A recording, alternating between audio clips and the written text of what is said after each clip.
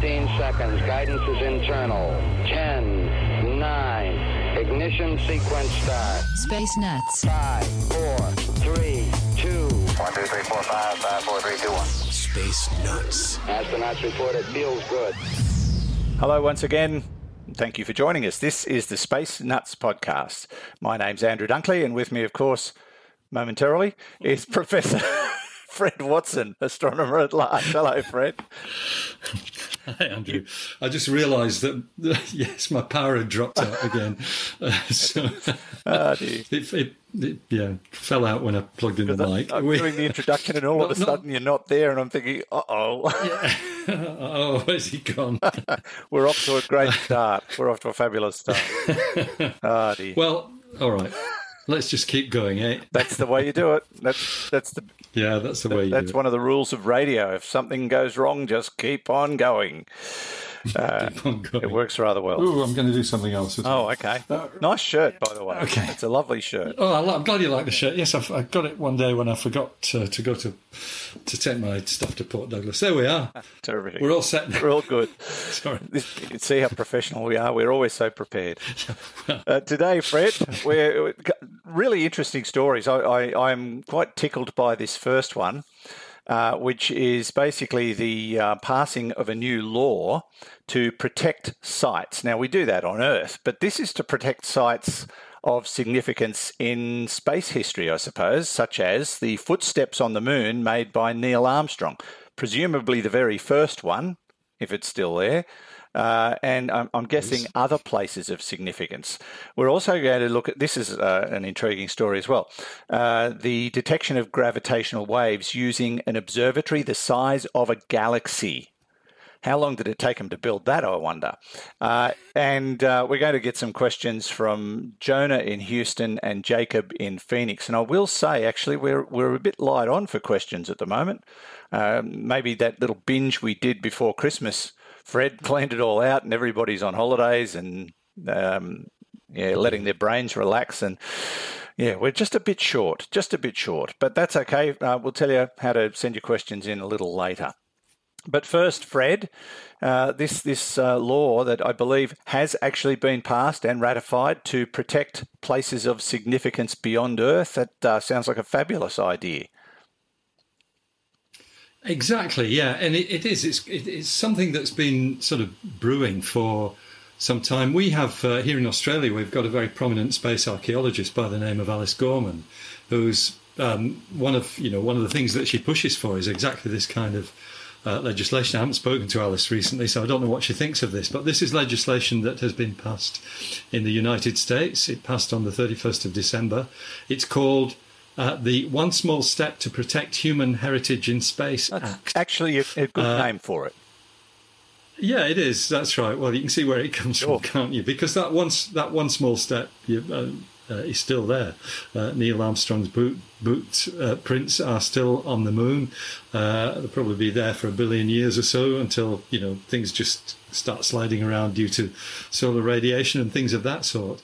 But it's basically the intention is exactly that, to protect the American and, of course, other landing sites on the moon, because there are not just American sites, there are Russian, Chinese sites as well.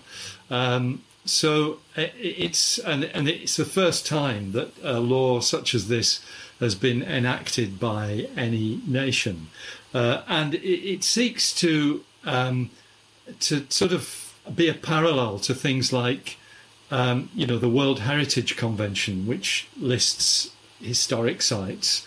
Machu Picchu, for example, one of the most fabulous places I've ever been to, a site of kind of beyond value in a sense, because it is just it speaks of a time in human history when the Incas were building this extraordinary city in the clouds.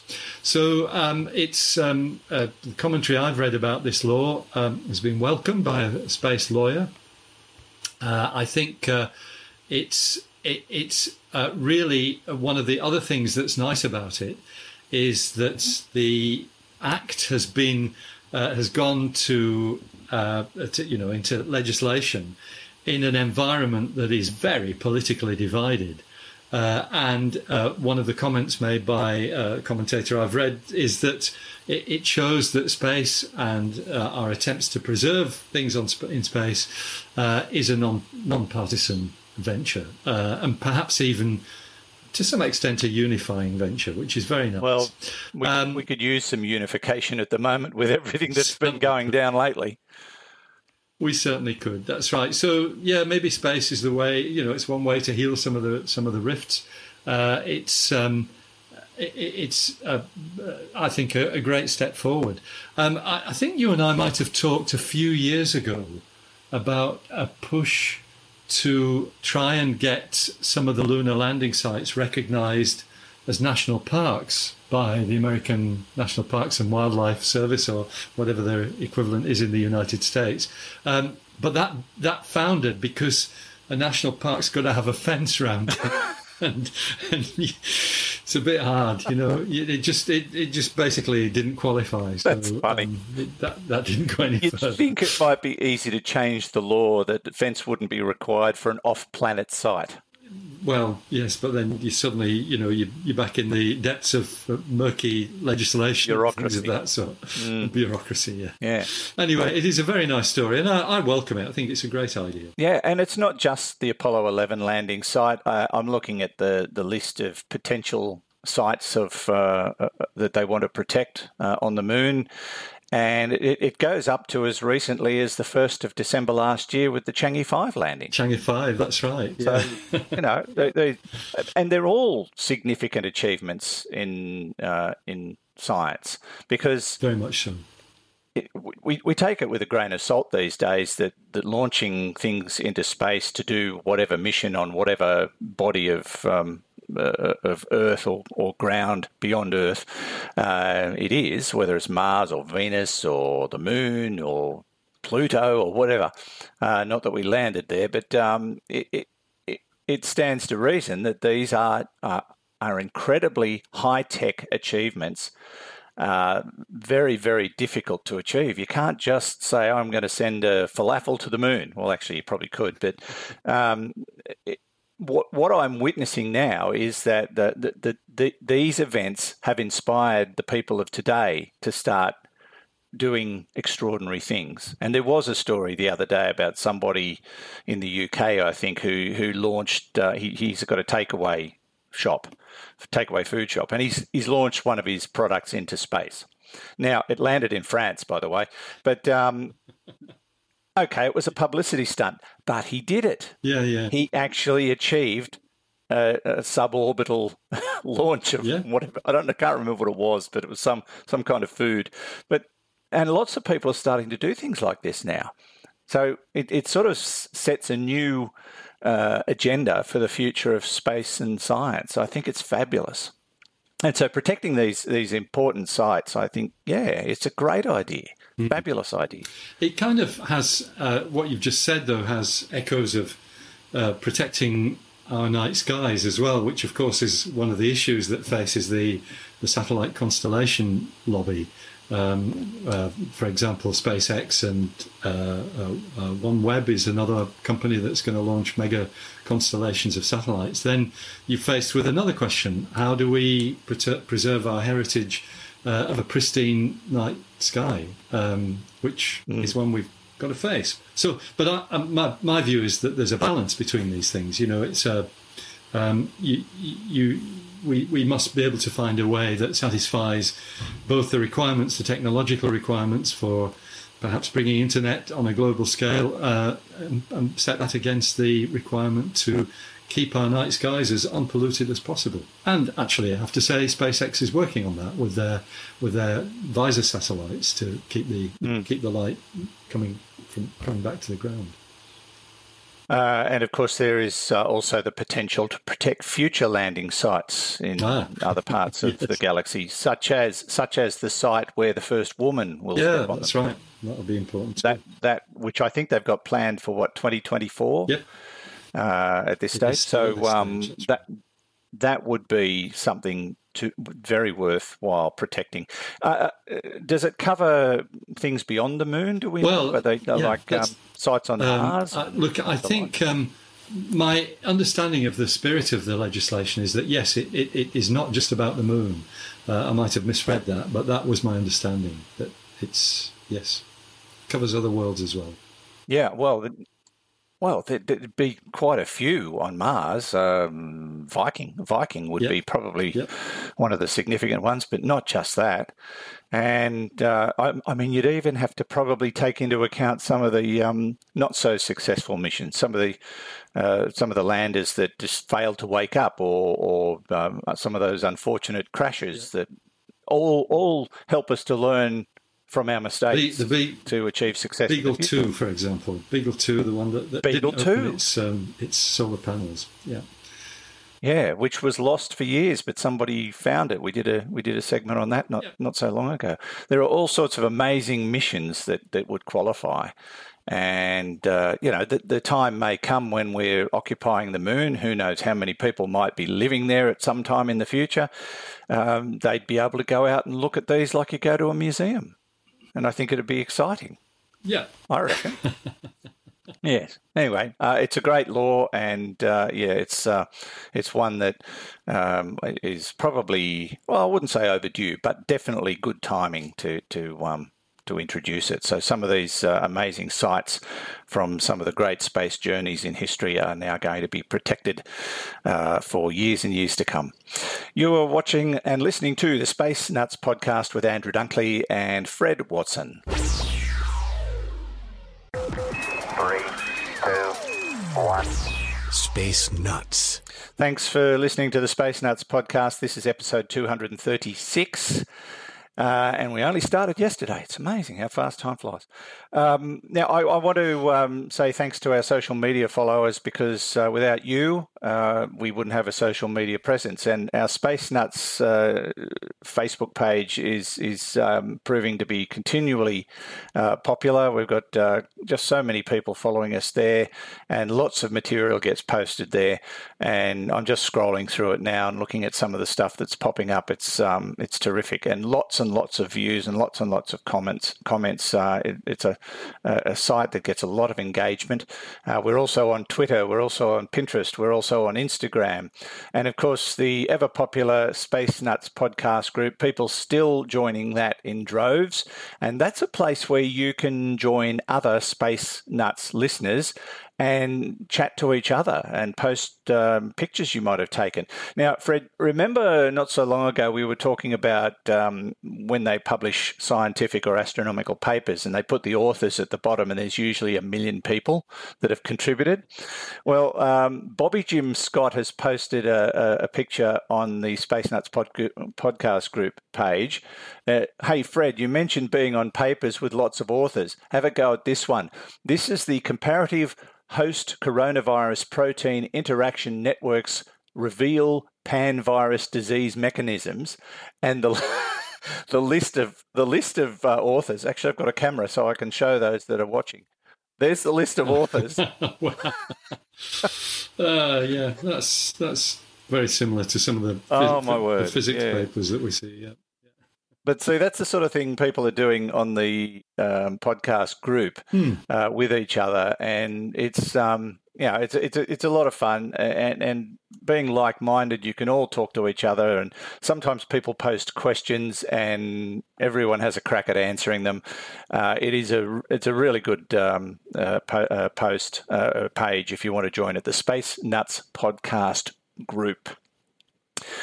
Okay, let's carry on. And our next topic, Fred, is to do with gravitational waves. Now, we've talked about them several times recently, now that we're starting to detect more and more of them and learn how to detect them. And I guess that's what this story is about, detecting gravitational waves using an observatory the size of a galaxy. Now, I'm guessing that nobody's actually built one like that, not even the white mice, but we are taking advantage of natural opportunities, I imagine. You've got it in one, Andrew. That's absolutely right. What really interests me about this is the different flavours that gravitational waves come in. And it's all about frequencies. The frequencies of gravitational waves that we've detected with detectors like LIGO in the United States, Virgo in Italy, and I think there are others operational now. They're actually in the audio frequency range. They're things that you amplify them, plug them into a loudspeaker, and you could hear them. And I think many of us have heard the chirp sound whoop, as it goes when you've got two black holes merging or two neutron stars merging. It's because the frequency increases very rapidly with speed, with time as they come together. However, so the gravitational wave detectors that have been built so far are sensitive to this frequency range, but the frequency of gravitational waves is a very big thing, and I read about it quite some time ago now. I can't remember. It might have been when I was writing Exploding Stars and Invisible Planets. I was reading about the different frequencies of gravitational waves that you can get, and some of the most interesting ones are really low frequency gravitational waves. So rather than being 500 hertz, where 1 hertz is 1 cycle per second, which will be an audio wave. Is it 440 hertz is A, if my musical skills haven't deserted me altogether. 440 hertz, very much in the audio range. But there are things you can learn from much, much, much lower frequencies. And there is a project which has been going for more than 13 years, and I wasn't aware of it. It's American and Canadian astrophysicists. They have something called the North American Nanohertz Observatory for Gravitational Waves, which abbreviates to NanoGrav. North American Nanohertz Observatory. So what's a nanohertz? Well, it is a billionth of a hertz. It's something that has a frequency of 1 billionth of a cycle per second. And I did a very quick calculation yesterday that told me that to get the full cycle at that frequency, you have to wait 31 years. That's a billion seconds. So you can see they're not wiggling around in the audio frequency range. They change the gravitational intensity changes, glacially slowly. But the reason why this is of interest is that there is a theory that suggests that there should be, and I'm quoting here from the phys.org article, which I think has actually come from the University of Colorado at Boulder. I think it's their press release. But they say rather beautifully that there is something called the gravitational wave background. That is what scientists call the steady flux of gravitational radiation that, according to theory, washes over the Earth on a constant basis. I like that idea. But it's washing, the waves that are washing over the Earth have the effective wavelength, it takes them 31 years to get one wavelength going past. And so that's the issue. But, ridiculous as it sounds, there are ways to try and detect that. And what they involve is looking at the timing of pulsars. So this is why this is spread all over the galaxy, because these scientists have used pulsars which are distributed through the galaxy. I can't remember how many of them there are at the moment. I think they're trying to increase their numbers. I should say, by the way, this is one of the stories that's come up. January is always big for stories coming out of the United States because it's the time when the American Astronomical Society has its meetings. And at the moment, the 237th meeting is going on. So they've been going for a while. Anyway, what are pulsars? Pulsars are neutron stars, highly condensed remnants of giant stars that have actually gone supernova, and the neutron star is what's left. But they're beaming out electromagnetic radiation from their magnetic poles, and they're rotating very quickly. In fact, the millisecond pulsars rotate 1,000 times a second, which is phenomenal for something that's 10 kilometers in diameter, going around at that speed, with all these intense magnetic fields which are beaming out the radiation that we see as these pulses. Now, the thing about pulsars, is that their radiation is extremely regular. So forget about atomic clocks. A pulsar is more regular than an atomic clock is. So that the bursts of radiation each time it rotates. And that is what gives you the scope for trying to detect gravitational waves by these objects. Because if you can see the regularity of these pulses changing in a, what you might call a predictable way, and changing out of phase by these pulsars that are spread over vast tracts of the galaxy, then you've got a chance of detecting these nanohertz gravitational waves. It's I think a remarkable piece of astrophysics, that even the thinking behind this that's going to let you do it is quite phenomenal. Yeah. Yeah, I think they're talking about 45 pulsars, I believe. Thank you. Yeah. I missed that. But that's, they're spread around the galaxy.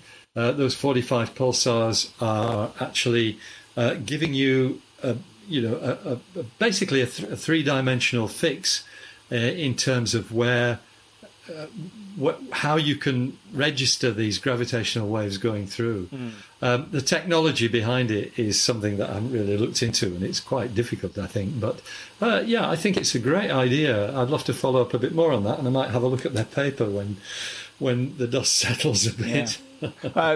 Would it be, by way of my brain turning it into a rudimentary explanation, the same kind of approach as putting an atomic clock on the ground and one in a plane and then looking at the difference when you put them back together? Is that what they're doing here with pulsars? Yeah, that's pretty well putting it in a nutshell, Andrew. A very nice analogy, because the well done, because it is all about. In that sense, you're looking for gravitational time dilation as the gravitational wave goes through. I was very interested, once again, going back to the reading that I was doing when I was writing about these things in Exploding Stars. There will be gravitational waves that will come from the Big Bang itself, but they, I think, have a wavelength that's even longer than the ones we're talking about, where you're talking about not 31 years for the whole wave to go past, but 1 billion years for the whole wave to go past. So how do you detect that? Well, we don't have mechanisms at the moment. Yeah, but maybe one day. Maybe one day, yeah. It makes you wonder what else is bouncing around out there that we don't know about or haven't been able to detect as yet. I mean, we're reaching a point where we're starting to discover things we didn't even contemplate 20, 30, 50 years ago. Yeah. And that makes you wonder what we might find in 50 or 100 years' time that we can't even think about now. I mean, that's the nature of it, isn't it? We just keep finding all these unusual things and trying to figure them out, like dark energy. Yeah, exactly. Dark energy was exactly what I was going to mention. That's, one of the theories for what dark energy might be is something called quintessence, which is a fifth fundamental force. And there's hints that there might be something like that around, but at the moment nobody really believes it. But you never know. In 20 years on Space Nuts, when we're in our wheelchairs, we might be talking about quintessence. Yes, but the beauty of it is the technology exists for us to continue to do Space Nuts from wheelchairs. Yeah, so that's right. That would be fine. It might not be very riveting. It'll be a lot slower. How's your back doing, Andrew? How's your back keeping? Dear. Well, I've got enough metal in it to start my own fusion generator. Good. Thank you very much. Right. Oh dear, enough of this frivolity. You're listening to Space Nuts, Andrew Dunkley and Professor Fred Watson. Space Nuts. Welcome back, and thank you for joining us on the Space Nuts podcast. I'm Andrew Dunkley, and he's Fred Watson. Now, if you want to be a supporter of the Space Nuts podcast, and we're talking about, money, there's a way of doing that via our website, spacenutspodcast.com. One of our plans, I've been talking about this with our producer, Hugh, one of our plans is to ultimately make Space Nuts commercial free for everybody, and we want to do that by way of patrons. And of course, we've got several patrons right now who support us voluntarily, and it will always be voluntary. But if you would like to join their ranks and get a bit of extra special treatment, like the commercial free edition, you get it earlier than everybody else, and you get bonus material. You can do that on our website, spacenutspodcast.com. Up in the top right-hand corner, there's the Support Space Nuts button. Once you press that, you've got options to become a patron through Patreon, Supercast, or just make a donation via PayPal. It's totally up to you. And like I say, every week it's not mandatory, but we want to try and get ourselves to about 1,000 patrons, which would enable us to basically shed the commercial side of the venture, which is the goal of us. So have a think about it, and if it's something that you would like to do, and it's not going to be an overly expensive prospect, it's really up to you. We'd be greatly honoured and very appreciative of your generosity. If it's not for you, it's not for you. So that's something to think about. So spacenutspodcast.com, and then click on the Support Space Nuts button in the top right-hand corner. Now, we've got some questions to deal with, Fred, and our first one is coming today from Houston, Texas, and it's from Jonah. Hi, Fred. Hi, Dave. This is Jonah from Houston. I have a question about one of the more popular topics on the show, black holes, specifically about Hawking radiation. Now, I've heard Hawking radiation explained as being a phenomenon due to the existence of virtual particles and their behavior. Now, I've looked up lots of YouTube videos and lots of articles to try to understand virtual particles, but I cannot wrap my head around it. Can you possibly shed some light on this? All right, thanks, guys. Love the show. Thank you, Jonah. The answer is no. The answer is not far from no, actually. Yeah, look, we've sort of talked about Hawking radiation before. I'm not sure we've really done a lot on virtual particles, but that's probably because it's one of those realms of astronomy and space science that is still very much shrouded in theory, I would imagine. It is. It's really interesting stuff, Andrew, and thank you very much, Jonah, for sort of probing this a bit, because we do tend to talk about these things quite glibly. And just for background, for anybody who's not up to speed on this, Hawking radiation is thought to be the result of the popping into existence of particle pairs in space, one of which gets trapped on one side of the event horizon, the other which gets trapped on the other side and is released effectively as a real particle, a radiation, whereas the other one sinks down into the centre of the black hole very quickly, probably. So yes, we, as I said, we bandy the term around, virtual particles, without really giving that much thought to what it means. And in some ways, that is kind of what physicists do as well. And so what I've done is I've gone to the Wikipedia page, which is actually very detailed about virtual particles, and just try to unpick some of the ideas that are in there, which I hope might shed a bit of virtual light on the situation.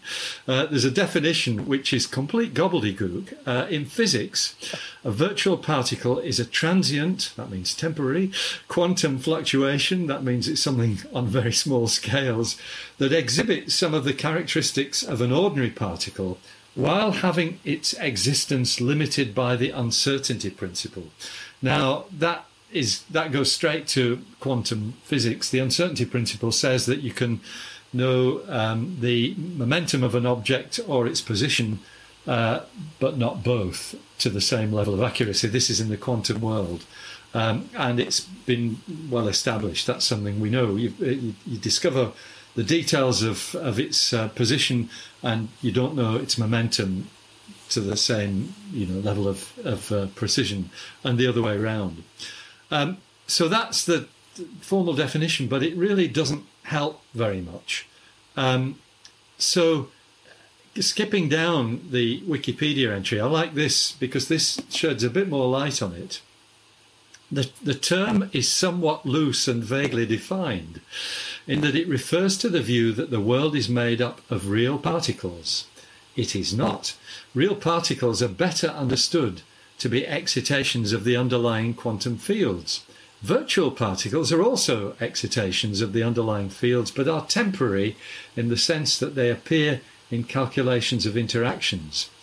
I won't go on because it gets back to gobbledygook. It talks about asymptotic states and indices to the scattering matrix, so we don't need to go there.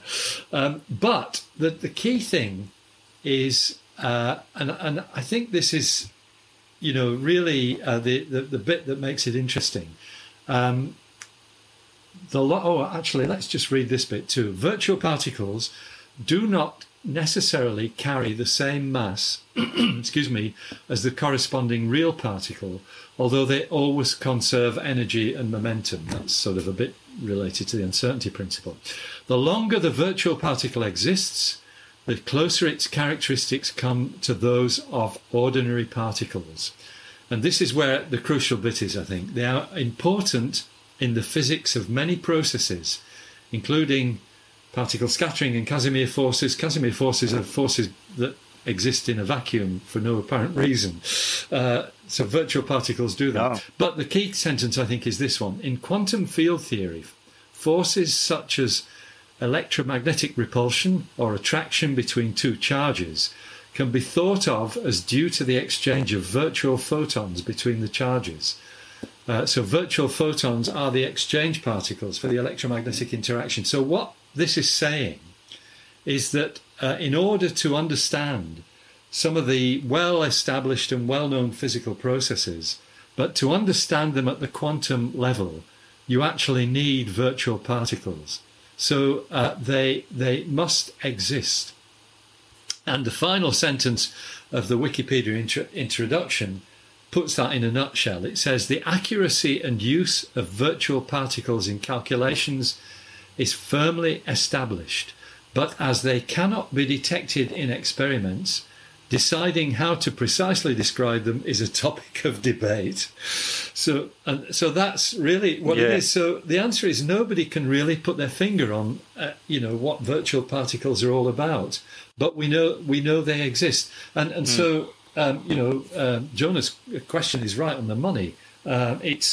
It's something that, it doesn't matter how many YouTube videos you watch, since the physicists don't understand it, the YouTube video makers aren't going to understand it either. It's a really interesting field, but a great question, and good to be pushed into thinking a little bit about this a bit more. I'd recommend the Wikipedia page on virtual particle, but I would warn you that it does get really very technical.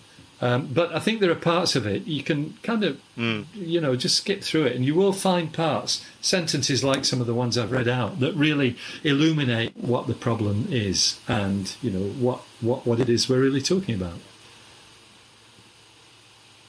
And Jonah shouldn't feel bad that he can't get his head around it because nobody can. And therein lies the problem. But for the second time in this podcast, I'm going to try and bring it down to my level and say virtual particles sound to me like a temporary file on a Windows.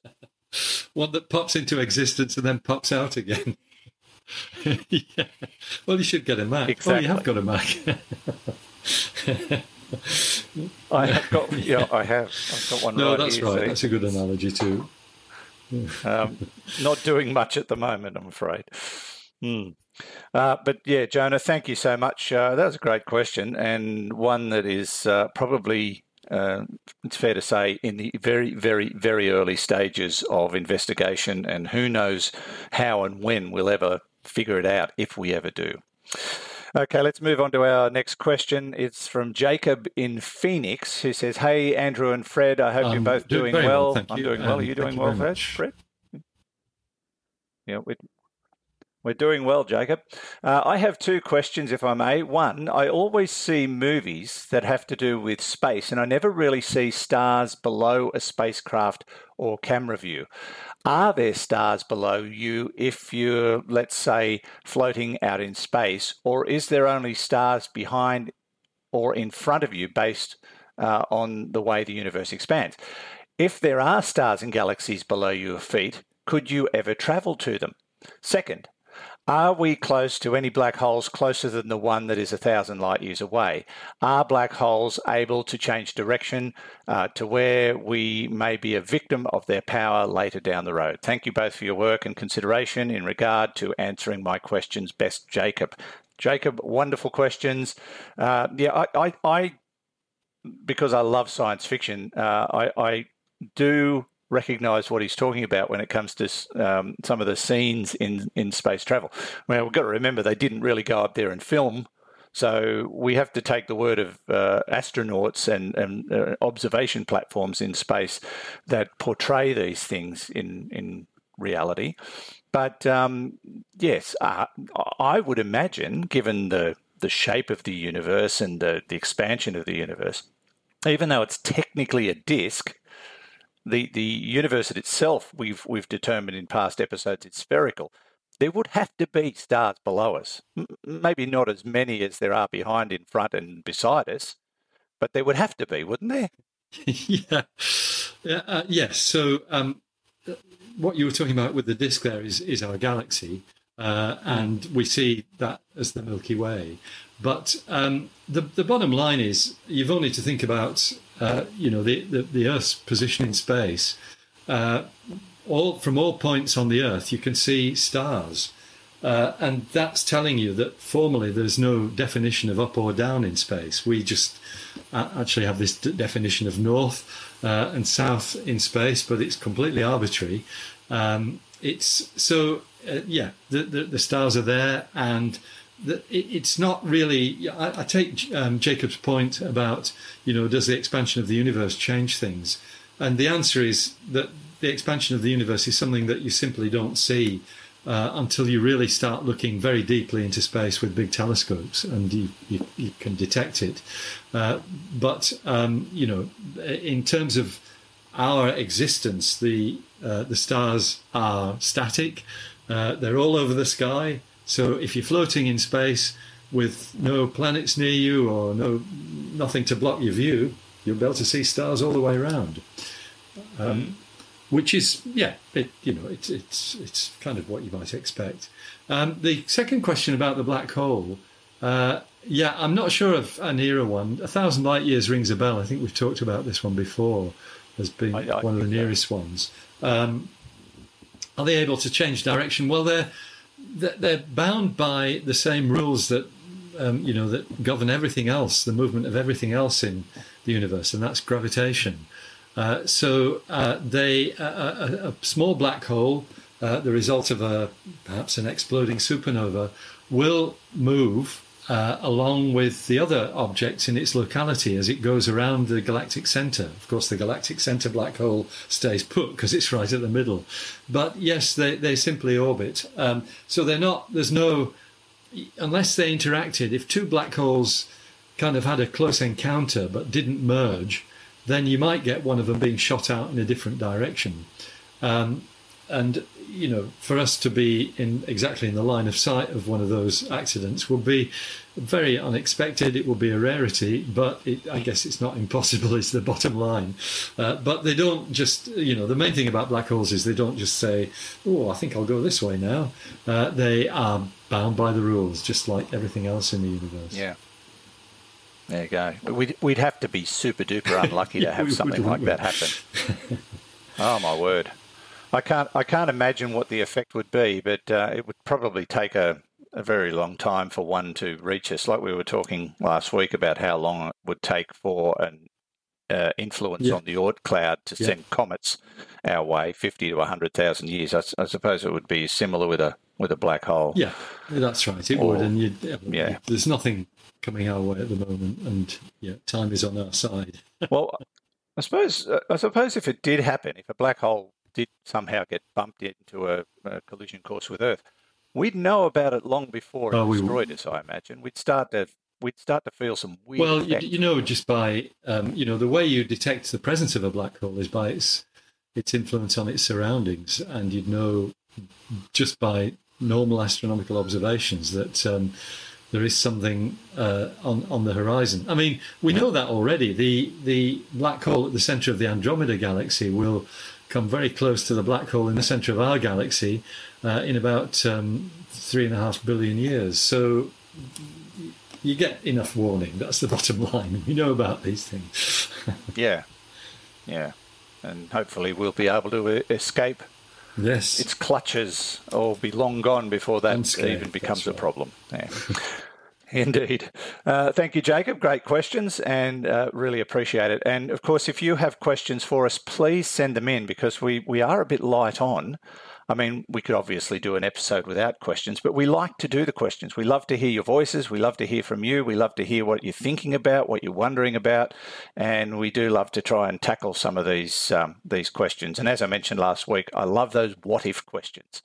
Yeah, what if another planet turned up in our solar system and bumped Pluto onto a collision course with Earth? What would happen?